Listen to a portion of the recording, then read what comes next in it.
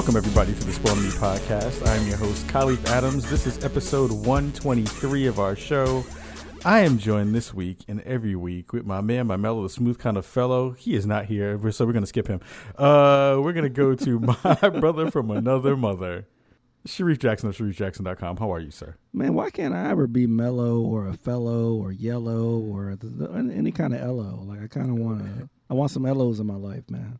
You're sophisticated, so I'm going to call you a cello. Okay, cello. Okay. I've never played any instrument in my life, but I will take the cello and run with it. Or JJ from Good Times. You'll be like, cello. Oh, my God. How are you doing, sir? How are you doing, Sharif Jackson? How are you?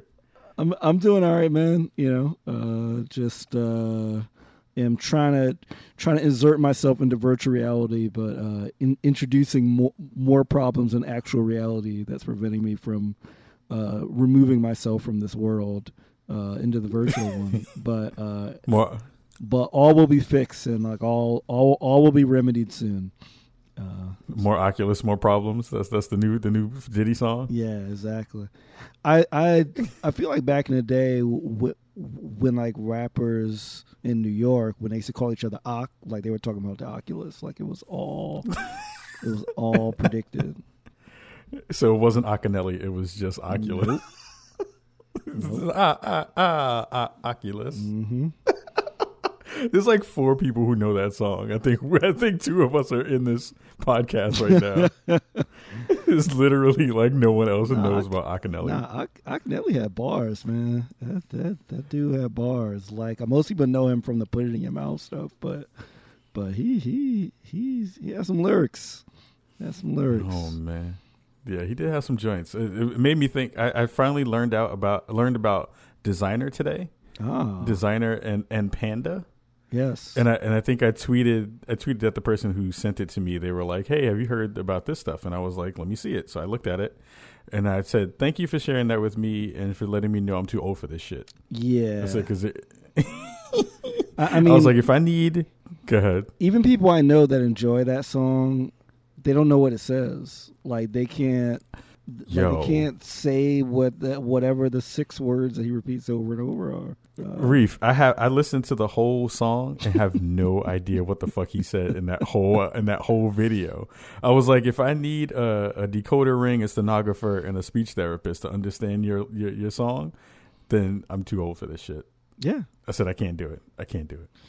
Yeah. I felt the same way. I was watching part of the BET Awards where Future was performing. I was like, man, this music has really passed me by, yo. like I'm not saying it's bad. I mean, I know a lot of people that can rock with it and that's cool, but I'm like, man, I have clearly crossed the barrier into the non-demographic for the hot new joints.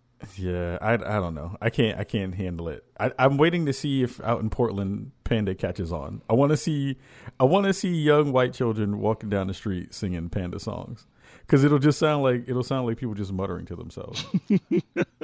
And that's gonna be the dopeness of trying to figure out what the hell is going on with people trying to figure that out. But anyway, I mean, you might have already heard several Panda remixes. You just didn't realize it.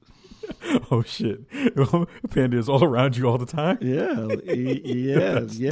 Like there's all kind of panhandling remixes of Panda. Oh my god! But I digress on Panda. I'll figure it out. I'll try to get out of my old man cage and figure it out. But yeah, I had a good week. It was busy on my end. Work is always crazy. We have our first like Friday off. They're doing like summer Fridays, so we get like the Friday off, which is cool. And it was dope to be able to like wake up today and be like, oh snap, I don't have to go to work the next day. That's cool. I can just stay home and chill. So that's great. Now, do they still give you like 40 hours worth of work that they expect you to pack in 4 days?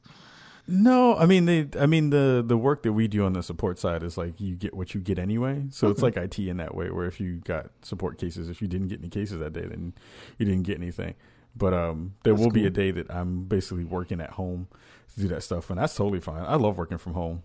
People who are like, no, I hate working from home. I'm like, I would love to stay at home and work. That joint would be dope. Dope. So everybody, there are a couple of folks who I am super, super excited to have on our show So one of those folks we had on last week, this gentleman is one of the hats that I've been dying to have on our show forever because he makes some of the games that I love the most on this planet. Coming to us from Supergiant Games, we have writer and designer Greg Kasavin. How are you, Greg? How's everything going? Doing well. Thanks for having me on the show. Oh, man. So I have been a huge fan of your work for a very long time, back when you were a writer for GameSpot. Thank you. And doing amazing stuff as a writer and then EIC. And then you moved over to Supergiant Games. How long ago was that at this point? Man, I got into game development almost 10 years ago now. The time sure flies, yeah, because Wow. I was at GameSpot for just over 10 years. So yeah, I'm coming up on my kind of like I'm about to lap my Wow. my game writing stuff, which really it doesn't feel that way at all. But yeah, that's how it goes. Oh my goodness, that's awesome. Yeah. I mean, it's one of those things where, like you said, time flies. Where it seems like just yesterday you were making your move out of the writing business on the journalism side, and then making your way over to the game designer and kind of the quote unquote evil side, as they call it. Bastion was a huge success. Transistor was a huge success. And now you have a new game coming out that I got a chance to play around with a little bit at E3 called Pyre. If you want to let the folks know exactly what Pyre is and what kind of is going on with your newest adventure. Yeah, sure. It's kind of a departure for us as you played. We consider it a party-based role-playing game, and it's a game where you lead a band of exiles to freedom through this ancient series of competitions set in this kind of a mystical purgatory type setting. So our previous games have been action RPGs kind of focused on the stories of very specific characters. They're these kind of solitary feeling journeys in Bastion and Transistor, and we wanted to do something with more of a sense of kind of friendship between yourself and these companions that you get to travel with along the way.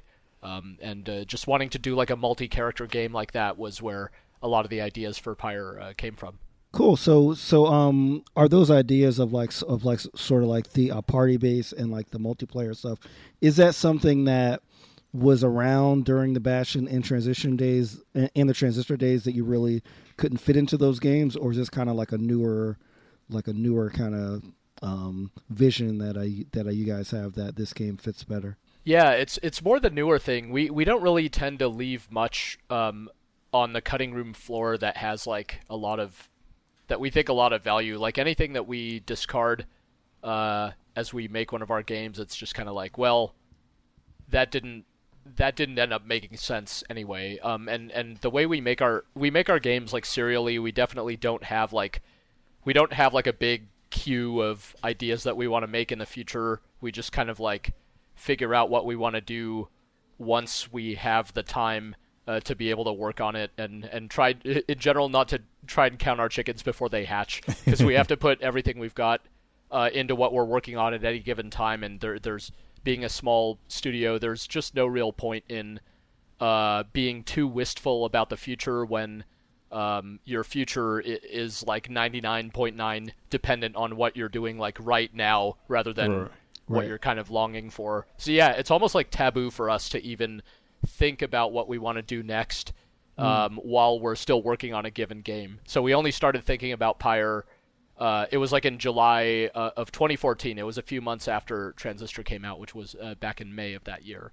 But I think all of our games are like a response to our previous games in some ways. It's just kind of like we get so immersed in what we're doing that after having made this game with a fairly some fairly kind of somber overtones in Transistor, and this solitary feeling game, we wanted to make something where you have like more characters just kind of hanging out with each other and having a good time, which were things not that that's overtly the case in Pyre, but hopefully it'll feel that way from time to time. Yeah, I kind of love the fact that your crew doesn't really go back to the well in the same ways. Like I don't expect Supergiant Games at this point, seeing the track record and everything, to make a sequel to the ones that you've made prior. It feels like every game, once you finish it, is a very complete thought, and that feels really nice. it feels like you guys have kind of figured out your groove in that way. Does it feel like you've kind of gotten to the point where you kind of know how you want to kind of proceed when it comes to kind of going down the track that you want to go? Well, I think it's that thing where we just try to since we don't know what we're going to do next, by definition, I think we also, on the flip side of that, we value just kind of coming up with something that seems surprising to us for whatever reason, as we think that if we do stuff that is like pushes us out of our comfort zone creatively, then if it's kind of hard for us in that way to figure out and to kind of really pull together ideas that are exciting to us, but we don't know initially exactly how they're all going to fit, we think that that'll translate into something that is more interesting for players as well. Like I think surprise has been like one of the big secret weapons of our games. Kind of like it's not something that people often cite when they people who've enjoyed our previous games. They'll talk about, you know, the artwork and the music and the stories and all kinds of things like that, and that's all that's all music to my ears, believe me. But I think part of it is that these games kind of came out of left field for people, and even though we build Bastion as an action RPG, you know, if you went in expecting Diablo, it was really different from like a Diablo style game, even though originally that was like one of our big influences. We love Diablo, so we wanted to make something like it, but we're like, wait a minute, we're going to make a really, really bad version of Diablo unless we figure out like all the ways that this is going to be different from that, and just try to find a reason for our games to even like exist, you know, and instead of being like just inferior versions of games that are already out there. So yeah, that's kind of like our games are, we don't like start with a design or anything. Our games, we build them very kind of organically, just starting with pretty touchy-feely stuff when it comes to the kind of experience we want to make and the tone that we want to hit, and then we start building stuff that we think might be in service of that. And that takes us like that's always taken us at least like a year to even begin to find like what kind of the center of the thing even is before it really starts to take shape and feel like something that's cohesive at all. Okay, yeah, I like that you mentioned kind of like the inspiration and sort of starting with the touchy-feely stuff, because obviously, as you said, like the art, the music, and all that stuff are sort of the big standouts that a lot of people latch on to even before they play the game, because they see this awesome-looking game. And I was always wondering if that stuff kind of drives the process as well, or is it more like let's focus on like the skeleton and the story and like that stuff first, and then sort of gets like prettied up on the end. Yeah, that's a good. There's like always the interesting kind of chicken and egg questions when it comes to games. Like, what does it start with? And for us, there is, you know, apart from the kind of what I call the touchy-feely stuff, we're very much trademark.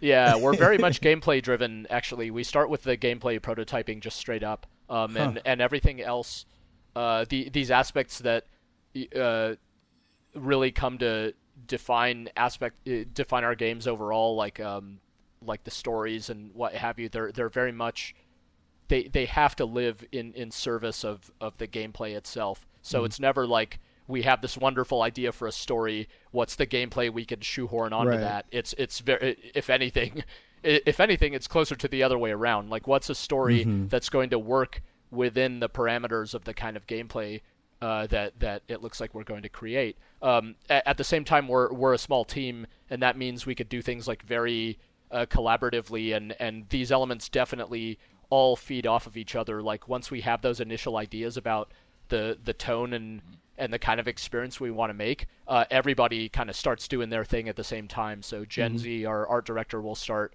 creating artwork, and Darren Korb, our audio director, will start creating music, and we'll start prototyping gameplay and jotting down story ideas and all that stuff. We try to kind of we start mashing it all up like pretty early on and try to see what fits and what sticks, and invariably those different components start influencing other aspects, and so it's this very kind of like organic process that way, where I think we're constantly taking inspiration from what other members of the team are doing with the game at any given time.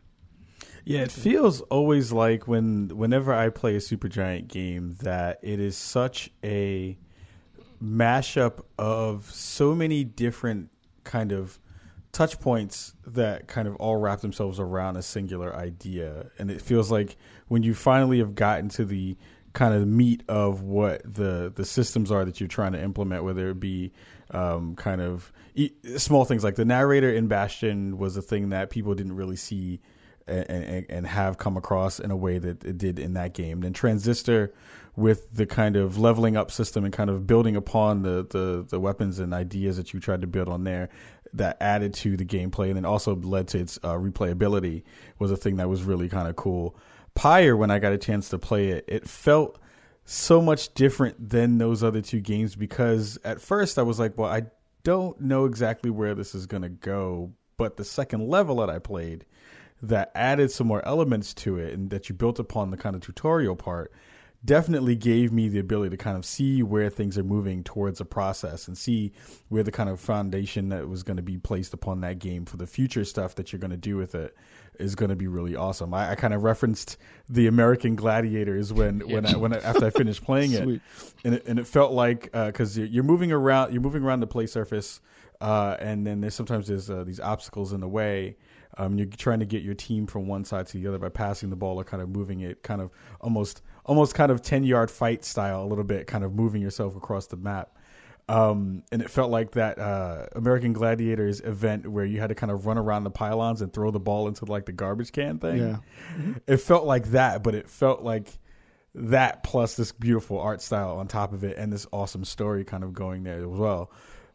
When you see these things kind of come to fruition and kind of come together in this really cool way, what are the things that you're trying to kind of evoke both with the story of Pyre and also kind of with the gameplay elements that you've already kind of implemented?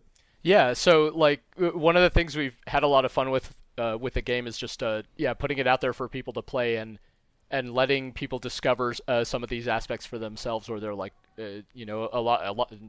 We've had a number of people play it now since we first showed it at PAX and so on, and it's been fun to see people go like, wait a minute, this is kind of like a sport. This is like, and people have name checked so many different sports that this game has reminded them of. From you mentioned American Gladiators, which isn't the first time I've heard that, amazingly, but I've heard like rugby and soccer and basketball and all kinds of different stuff and game references like NBA Jam and NFL Blitz and that kind of stuff. Those kind of those like classic action games that were sports games from that era definitely are games that we have really enjoyed, and like we're much more interested in that kind of mode of play than say like a modern hardcore like Madden or FIFA or something like that, right? But the part where the game kind of turned into this pitched competition between teams,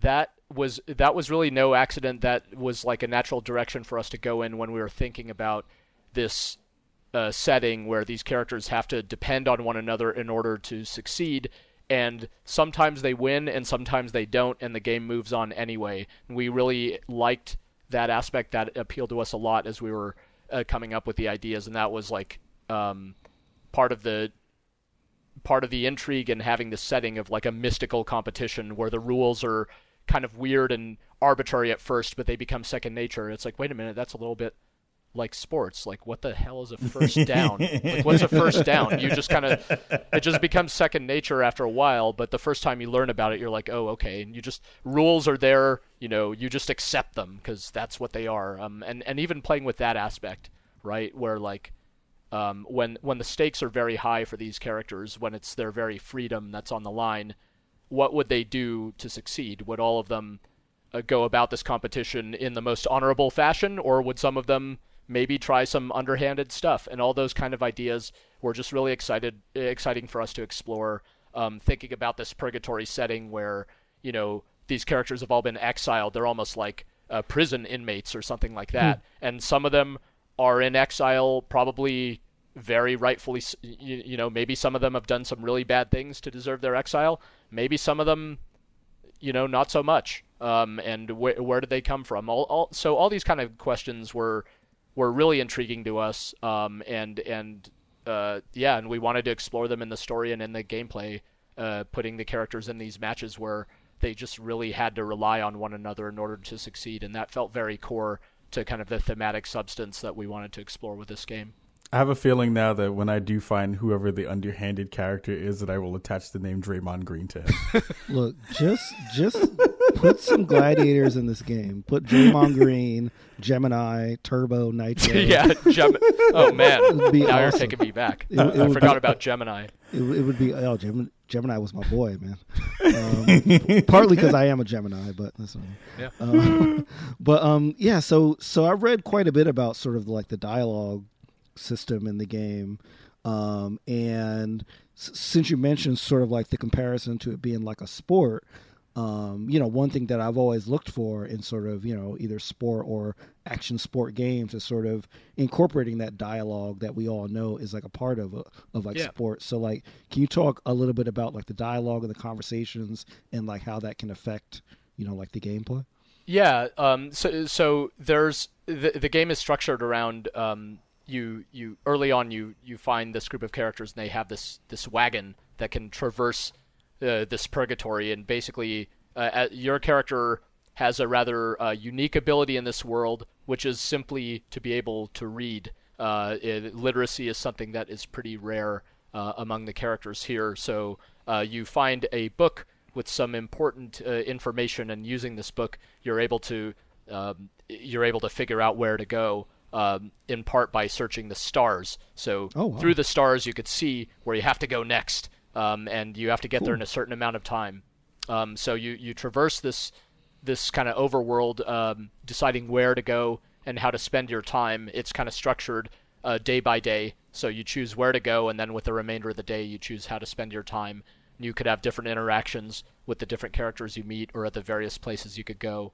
There are often just kind of quick and expressive interactions, getting to know a certain character better, or having a brief conversation with them and stuff like that. But over the course of many days, it'll hopefully start to take on almost this kind of road trip type of vibe. So you're trying to get to the next location where one of these rituals is going to unfold. Then once you finally get there, the ritual itself unfolds, and that's where kind of the action-packed mode of play happens. So we hope that it's a format where you can really start to get closer to these characters and get really invested in their stories. And then when you get to the actual competitions, having these decisions about, who's gonna go in, who's gonna kind of sit this one out, and how will they interact with one another. Hopefully all that stuff takes on, additional, it just becomes even more meaningful beyond how it inherently feels just to go through one of these encounters. Yeah, it was cool when, we talked about this right after I finished playing, and I was like,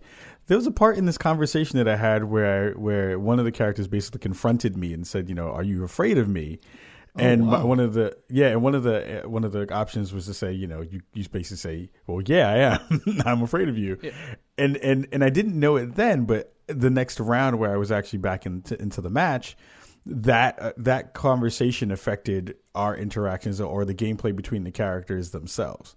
So, the kind of trees that you would kind of see in that, we talked about how, if you say something and their kind of morale goes down, the respawning of that character into the match may be delayed by some, or you can, which was super cool. It was super cool. Yeah. Can you talk a little bit about that? Yeah, that's right. So in that particular example, so the character, as in many role-playing games, these characters have certain attributes, and one of the attributes in this game is called hope. And hope determines, like gameplay-wise, during one of these encounters, characters can get banished. They're essentially get taken out, knocked out of existence temporarily, but then they come back after some number of seconds. And the higher their hope, the sooner they come back. And you can their hope is kind of integral to their dispositions. So the character that you're referring to is a big horned woman called Jodariel, and she's been in exile for more than a decade. She's been down there a long time and doesn't have any real hope of ever getting out of there. So her starting hope is quite low. Mm-hmm. Through these interactions you can have with her, it can kind of at least temporarily drop even lower. Like she's like, oh man, and it's the sort of moment where we want to have these kind of moments where you start to realize that your character, even though you're new to this group, you start to realize that your words can affect the people around you, and they have these moments where you realize that they actually, what you say matters to these characters, however they may come across to you initially, and have that, again, just have that kind of bonding experience where you realize that they, in short, respect you, because of who you are, because of the value that you add to this group, and so on, and you develop this kind of relationship with them that way. And just like in real life, you start to consider how you speak, how you interact with the different people around you. And some people, you can feel like you're walking on eggshells when you talk, and other people you can talk really naturally to them, and they're not going to take anything you say the wrong way.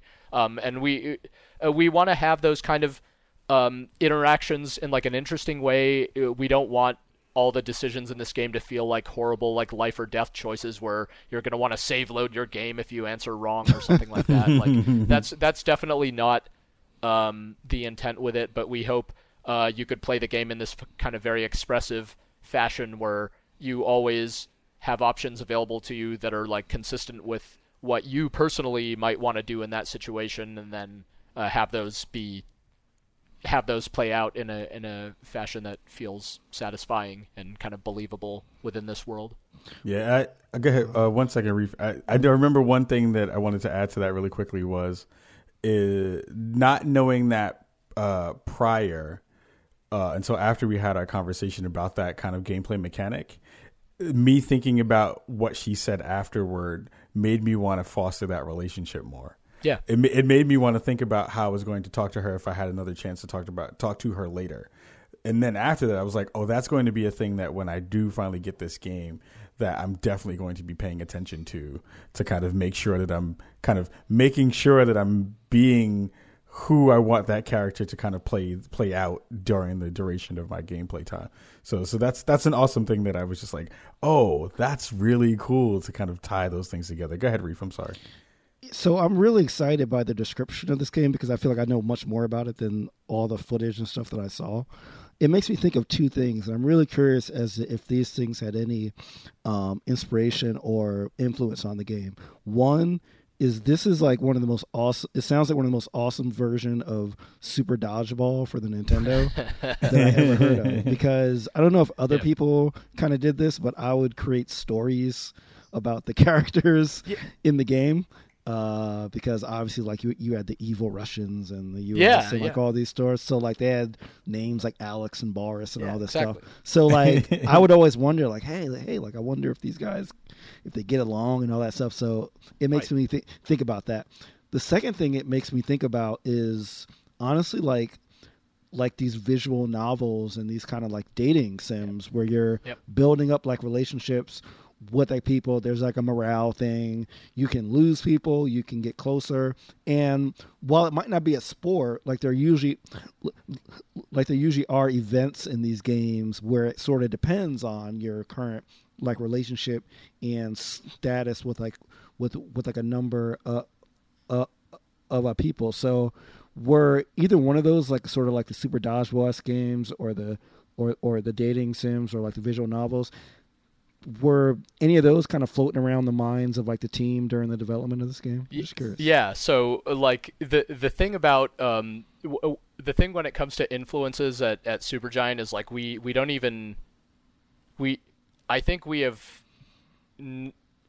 hardly even tried to have like shared influences on things. Everyone on the team kind of brings their own personal influences to bear, and we don't like set out on a project and have everyone like watch a certain movie or read a certain book or play certain games. We've tried that, and it's been like not super valuable because it mostly only affects the craft of like one or two specific people, if that makes sense. So like we have 3 artists on the team. They do share a set of influences typically, but it's like what their influences are don't necessarily affect our programmers or something like that. Okay. So, with that long caveat out of the way, I personally love me some Super Dodgeball. Yes. Okay? I played a lot of Super Dodgeball. I played the arcade game as well as the NES game a lot. I played the Neo Geo game. That's right. Yeah. There have been many. Yeah, there's like a Game Boy Advance. So I've played Super Dodgeball in many incarnations. That game runs deep for me for sure. The stuff you said about like the evil. I happen to be a Russian, as I was born in Moscow. So seeing like growing up in the 80s and having like games with evil Russians in them was like pretty interesting in general. And it wasn't just games, right? It was the media. Yeah, it was the like media whatever in Rocky general. 4 and Rambo movies and every action movie basically. Yeah, in and then it like 70s and flipped 80s. at some point. Then you get like Red Heat. The Russians are the good guys now. Or Right. So that was so I really enjoyed that era of. I've always really enjoyed these kind of action sports games that were like they're like action games with a sports like vibe, but like more than I've been into, real life like actual sports sims or any of that stuff. And then as for visual novels, likewise, I mean I have played and enjoyed many of them and really appreciate the kind of focused way in which they can develop characters and stories and how using the written word. This kind of very straightforward storytelling, this like kind of the most traditional storytelling technique, I suppose, apart from just like telling stories around a campfire, they can really accomplish a lot. And that was something that that for sure, as the person who does the writing on our games, I was very interested in trying to do stuff with the written word in Pyre, because our previous games have been much more narration voiceover heavy, and that's really good for certain things, but not necessarily all things, and if nothing else, I was just really interested in trying to do something different. In this particular case, we with voiceover in our games, we try to make the voiceover feel kind of very interactive and meaningful in various ways, and here likewise it's like, can we do that with text?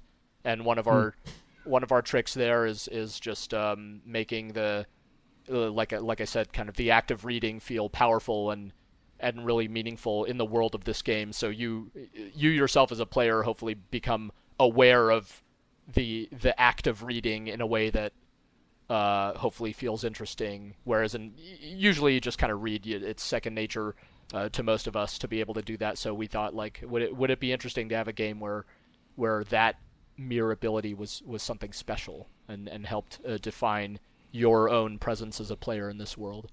So Super Dodgeball and visual novels, you're on to basically all of my tricks. I can't speak for my colleagues, but nice. Yeah, I'm in your mind, Greg. I'm in your brain.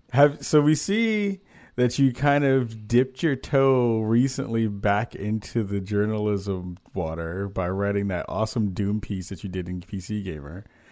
Do you miss any of the kind of stuff about the old days of game journalism? Do you miss any of that stuff?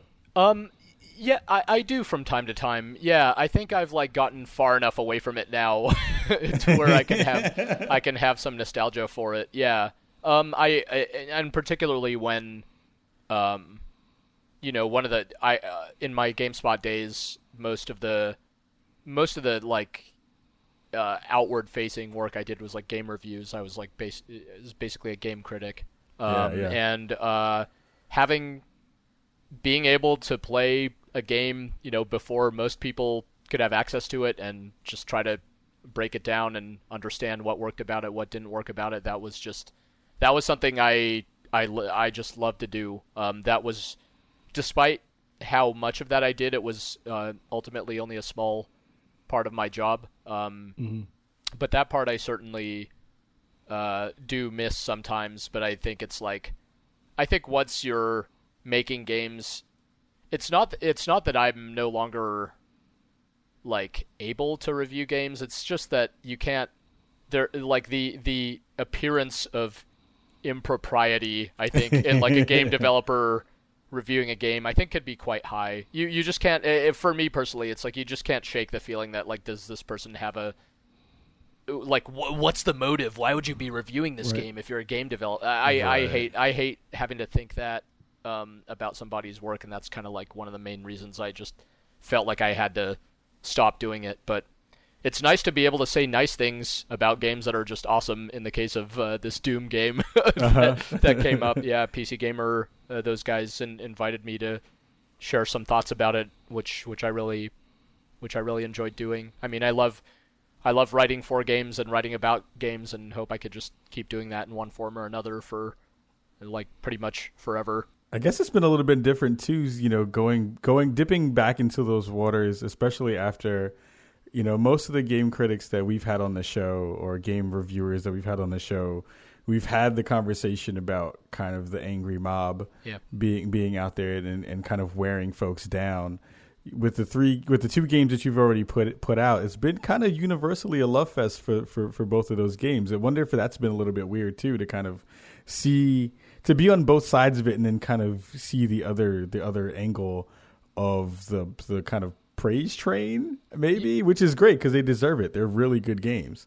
Has that been a little bit weird too? Well, I mean, I've definitely worked on games that people haven't loved that much either, because prior to working at and even with the games we have worked on at Supergiant, I wouldn't say you'd be surprised or whatever, because you probably wouldn't be that surprised. But I'm really glad that the prevailing attitude seems to be that these games are, held in high regard. But for sure, there are people who don't like them out there, and we hear from those folks for one reason or another. I think partly we're fortunate that our studio is relatively small, so like the scale of our success, while great for a studio of a dozen people, is like, it's a fraction of. Right. We don't have like it's Bastion actually does have millions of people who have played it, but on day one, it's not like 5 million people are all picking the game up and screaming their heads off at our like botched multiplayer launch or something like that.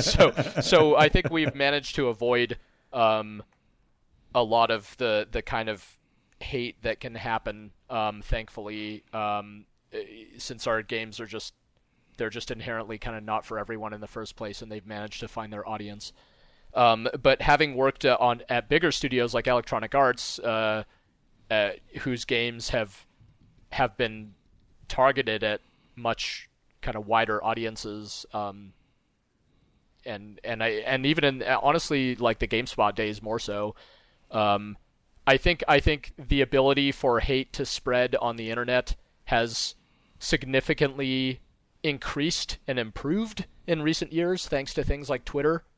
Twitter didn't exist in back when I was at GameSpot, but talk to a guy who's been doing this stuff for ever since there are these guys like Jeff Gerstmann or whatever who are still at it, right? Who are my contemporaries but are still doing it, and I'm sure Jeff would tell you that like getting hate from your readers or from your audience is like nothing new really, and basically is as old as any as just like reviewing games in the first place. So that's not to say I shouldn't compare my experience. My experience is like nothing compared to that of people who've gotten it real bad, of course. Obviously. Sure. But I've seen it affect me and those around me, and been in situations where we had to do something about it. And I don't know. It's just a scary force out there. I'm not sure what else to say other than just one has to be aware that it exists and to try to do something worthwhile kind of in spite of it, not let it turn into a reason to not do things that are worthwhile or productive out of fear. Fear is like a terrible reason to not do things unless it's like things that would get you killed or something. Fear is like a real it's like a real functional human instinct that tells you don't stick your hand into like a burning flame or whatever. It's like well, there's that part of fear that's good, but the part that makes you not want to make games or not want to write articles or whatever. That part is really unfortunate. Yeah. I mean, that's the unfortunate thing is some people have feared for their life. Yeah. You get doxxed or all kind of stuff that people have done. It's been really unfortunate. So like you talked a little bit about how like every game that you have worked on and in history hasn't necessarily been the Bastion level of success or the Transistor. I want to talk a little bit about one little game called Spec Ops: The Line. Yeah. So I remember first playing this game at PAX and getting it, and I remember it getting very mixed reviews. I like the fact that it it really challenged a lot of the conventions of, I guess, what was a shooter at the time. But I always wondered how, like, it seems like that, there was a lot put into this game in terms of like, what war is and then like, like kind of like being in like a place like a Dubai, which I guess isn't sort of like the typical space that you saw a lot of these games in. How was sort of like, like your reaction and like maybe their reaction of like the rest of your team to sort of like the, I would say, mixed reception that game got come out? So I did work on that game. I worked on that game for a year, and it was a game that spent a lot longer than that in development, and it was in development before I arrived, and it was in development after I left. Okay. It was like I think fair to say like a challenging project. The developer is called Jaeger. They're working these days on a game called Dreadnought. They're based in Berlin, so I would 2K is in around here in Northern California, so I would occasionally fly out for sometimes for weeks at a time and work with these guys in Berlin on this game. So the ambition of it was always around this narrative component, and it was always like an ambitious game in this regard in what it was trying to do, and the fact that it was being made at that kind of AAA development scale, despite having this just like a not like a straight ahead theme, right? It wasn't your like hoorah military shooter. No, it was like the antithesis. Nope, it was not like at the all. antithesis of that. So I remember I got the game as soon as it came out, once it was finally done, and I played through it, and some aspects of it were very similar to what I expected, and other aspects like the details of the ending were not what I knew them to be when I was working on it. But it was so, I thought what it turned out to be was so true to what it was always going for from my perspective that I felt very kind of proud, very proud of the team for pulling it together as they did, and the mixed reviews. They made me sad, but I understood them. I guess it's like, well, this was always something that was at risk of people kind of not all, being hot and cold about it.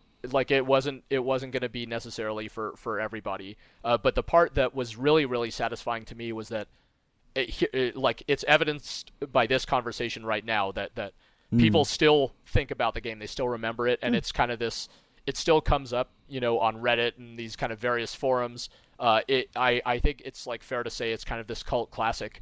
And that I think is really awesome, that through all the effort that went into that game, it has this really enduring quality, and the aspect that really was the most important to the project, this like narrative, it really ultimately shined through. So yeah, I think I love how it turned out. In short, I'm glad I was a kind of a tiny piece of that project, but I'm glad I got to work on it in some capacity. Because any game that has any kind of ambition around its narrative component, I think, is like inherently attempting something worthwhile.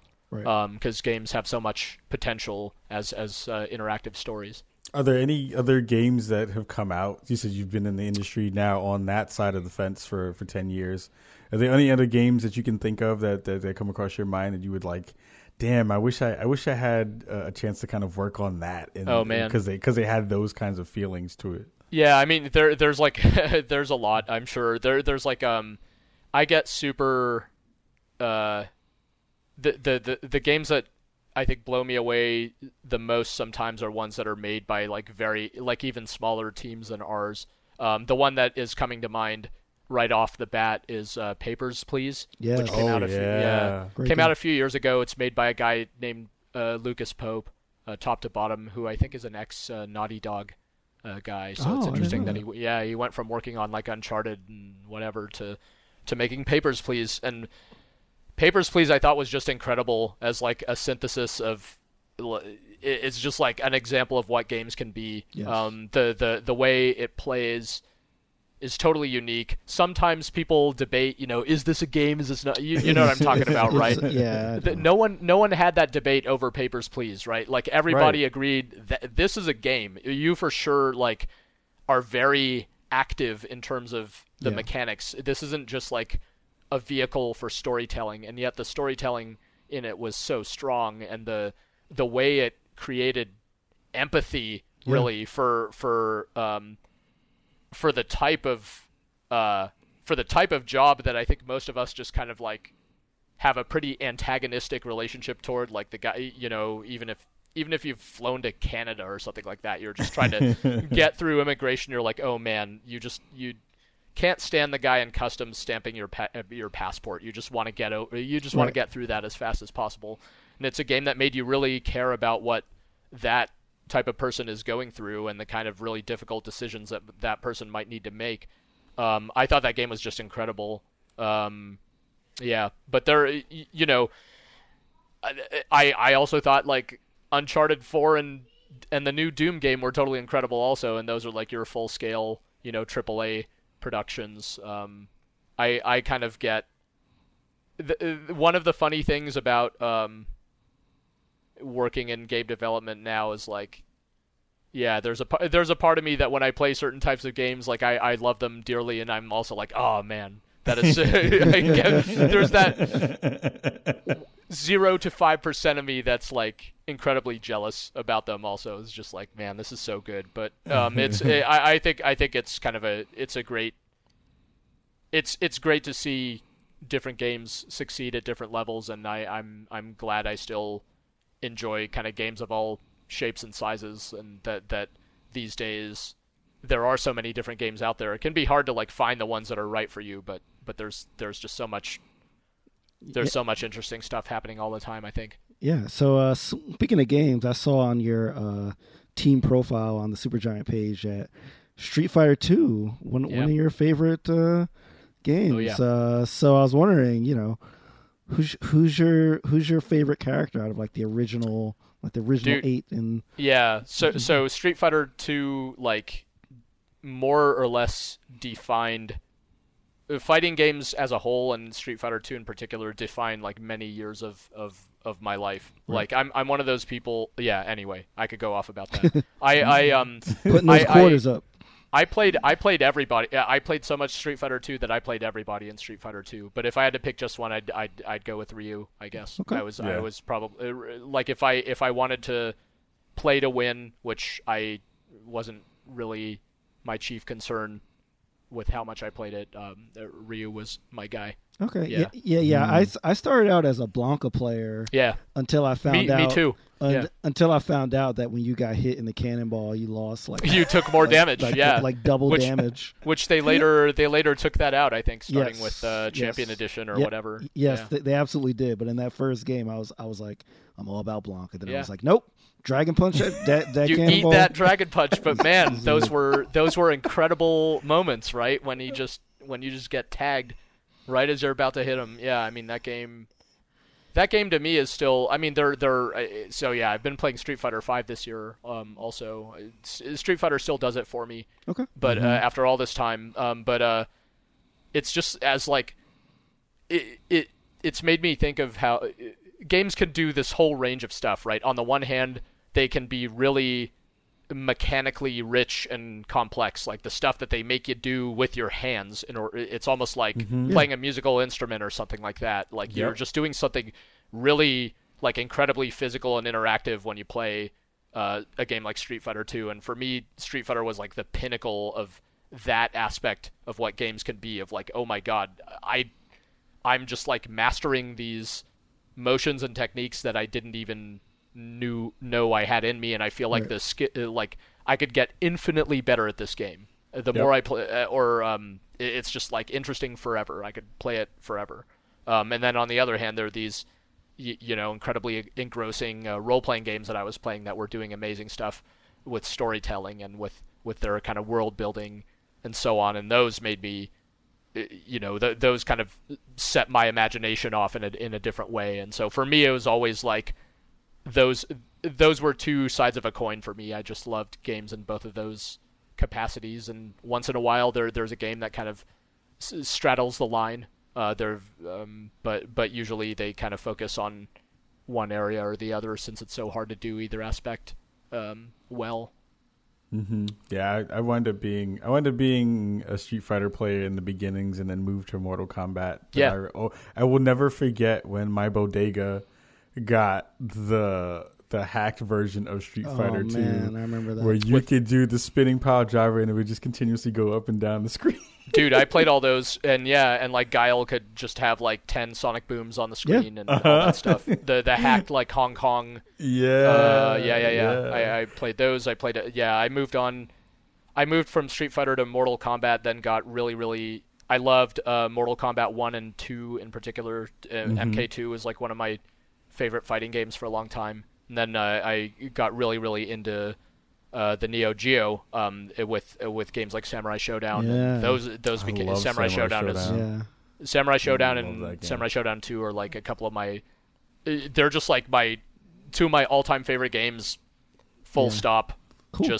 I randomly still scream "Hop Daddy Hanzo," and he was just randomly it's still in my body. Just like that thing is like always with me. Yeah, thank you for saying that and make me feel like less of a freak, because my brain, there's like every hour there's like a 30% chance that just like fighting game. Yeah. Fighting game quotes just like play in my brain pretty much all the time. Me too. It's so weird, but it's true. Yeah. Yeah, I really... We are not alone. Yeah, I really think those games kind of like were solely responsible for extending arcades for a few more years. Cause, for sure. I mean, I was in Jersey, and it was just ridiculous. Like there were all those bootleg ones in the bodegas, and like all the arcades had almost replaced most of their systems with like, World Heroes, and like Time Fight, like just all these Street Fighter clones, and I specifically remember Samurai Showdown because I remember the first time I saw it, and I remember just being amazed at. I think most of the Neo Geo games did this as well, like they would zoom in and out. Yeah. Oh yeah. And that to me, I was like, how are they doing that? This is incredible. I would just sit there and watch it just zoom in and out. It's pretty dope. Yeah, it was a good time. I wish that there was a resurgence though in kind of that arcade feel. And it feels like that stuff is so far gone now that it may never get back to it. Yeah. Like we get the chance to kind of relive some of that through Evo and through other, fighting game competitions that we see and stuff like that. But that standing next to somebody else at the local arcade and going at it was something that most young people now just don't get the chance to feel that now. I just said young people. Oh my God. Youngins, those youngins. Oh man, I'm old. No, I mean, it taught you for sure. It was like a good like primer on internet etiquette, because I would often this makes me feel old also, but it's like in the places I'd go to play arcade games in San Francisco, like not all of them were that great, and a lot of the kids I'd play against could beat the crap out of me right. pretty easily, and sometimes threatened to do that. So it's like you had to just like be respectful of the person that you're playing. And on the internet, there's no such. I mean, some games are better about having like tools to, I guess, limit certain types of interactions. But in general, it's that thing where your anonymity on the internet is this giant shield to allow you to be just horrible. Whereas when you're like physically next to someone, I think most of us are much less inclined to just be that horrible to one another's faces. In part because you realize it's like not only because we ourselves are not that way, but like when you see that you're talking to like an actual human, you're like less inclined to be a total jerk, you know? So yeah, I miss that aspect of arcades. Oh my God. Because there was like a whole like meta game of like, if I'm playing someone in Street Fighter, Samurai Showdown, or whatever, and I'm like way better than the guy, but he's gonna kick my ass, I'm gonna make it close. Right. And I'm not gonna like give him a round like really blatantly, because that might be offensive. Of like, dude, you're just letting me win. Yeah. I'm gonna like match my skill level to his and make it a good close game.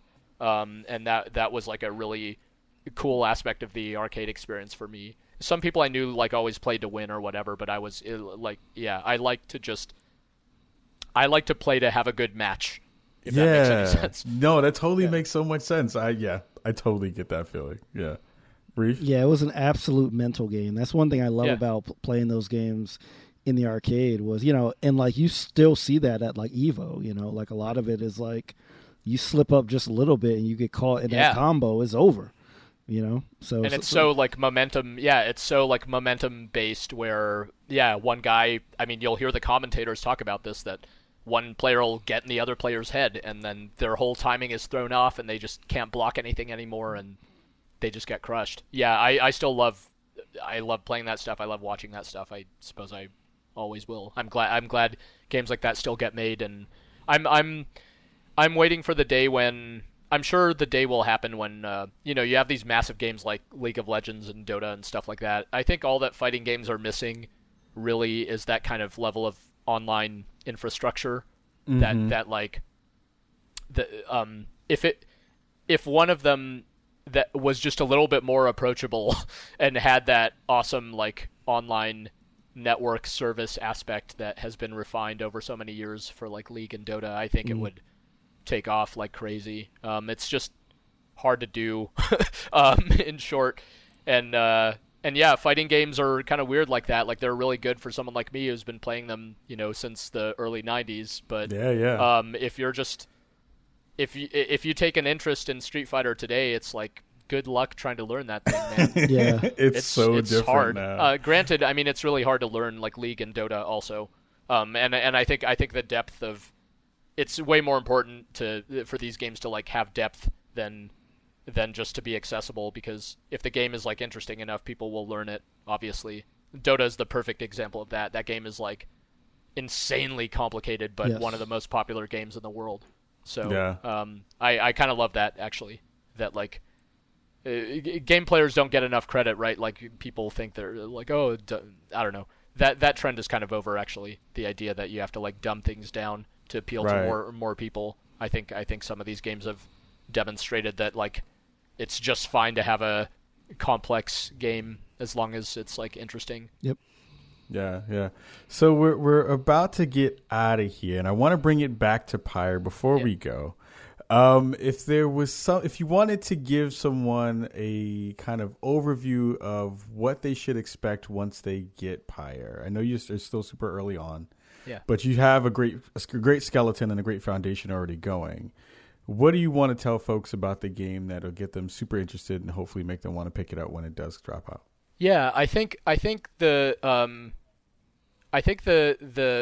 best assurance I can make about it is that is kind of with respect to our previous games. So if for folks who have enjoyed one or two of our previous games, even though Pyre is a very different kind of game, the kind of values that are behind it are very similar. So the things that we value, our attention to detail in the presentation and in the storytelling, those things are all just ingrained in who we are as a team. And everyone who worked on Bastion worked together on Transistor and is working together once again on Pyre. So our whole goal as a studio is to keep that same team together, making new and interesting stuff for as long as we can.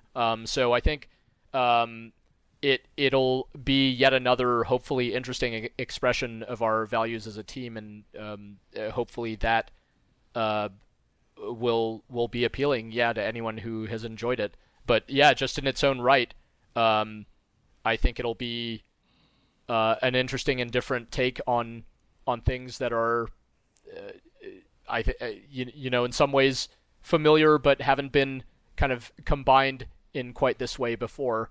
The idea of having a party-based role-playing game with these kind of competitive combat resolution, as it were. That alone, I think, will be compelling. But hopefully, the secret sauce that we have at Supergiant will still be good when this one is all done. But like you said, we've got a ways to go still, and we just always appreciate hearing from folks about how we're doing and their words of critique or words of encouragement or whatever the case may be. Awesome. So, I mean, Greg, thank you so much for coming my pleasure. to hang out. Yes, Man, thank you. anytime every time I see you, I kind of shower you with praise because I love all the stuff that you've done over the years, and Supergiant makes some of the best games and some of my favorite games of this generation. Anytime you want to come and hang out and nerd out with us, we are totally down. Yeah, right on. Thank you. Absolutely love it. And also, you can kick my ass in Street Fighter if you're on PS4. That's right. If folks want to be able to find out more about Giant, not Giant Bomb, I was about to say Giant Bomb, geez.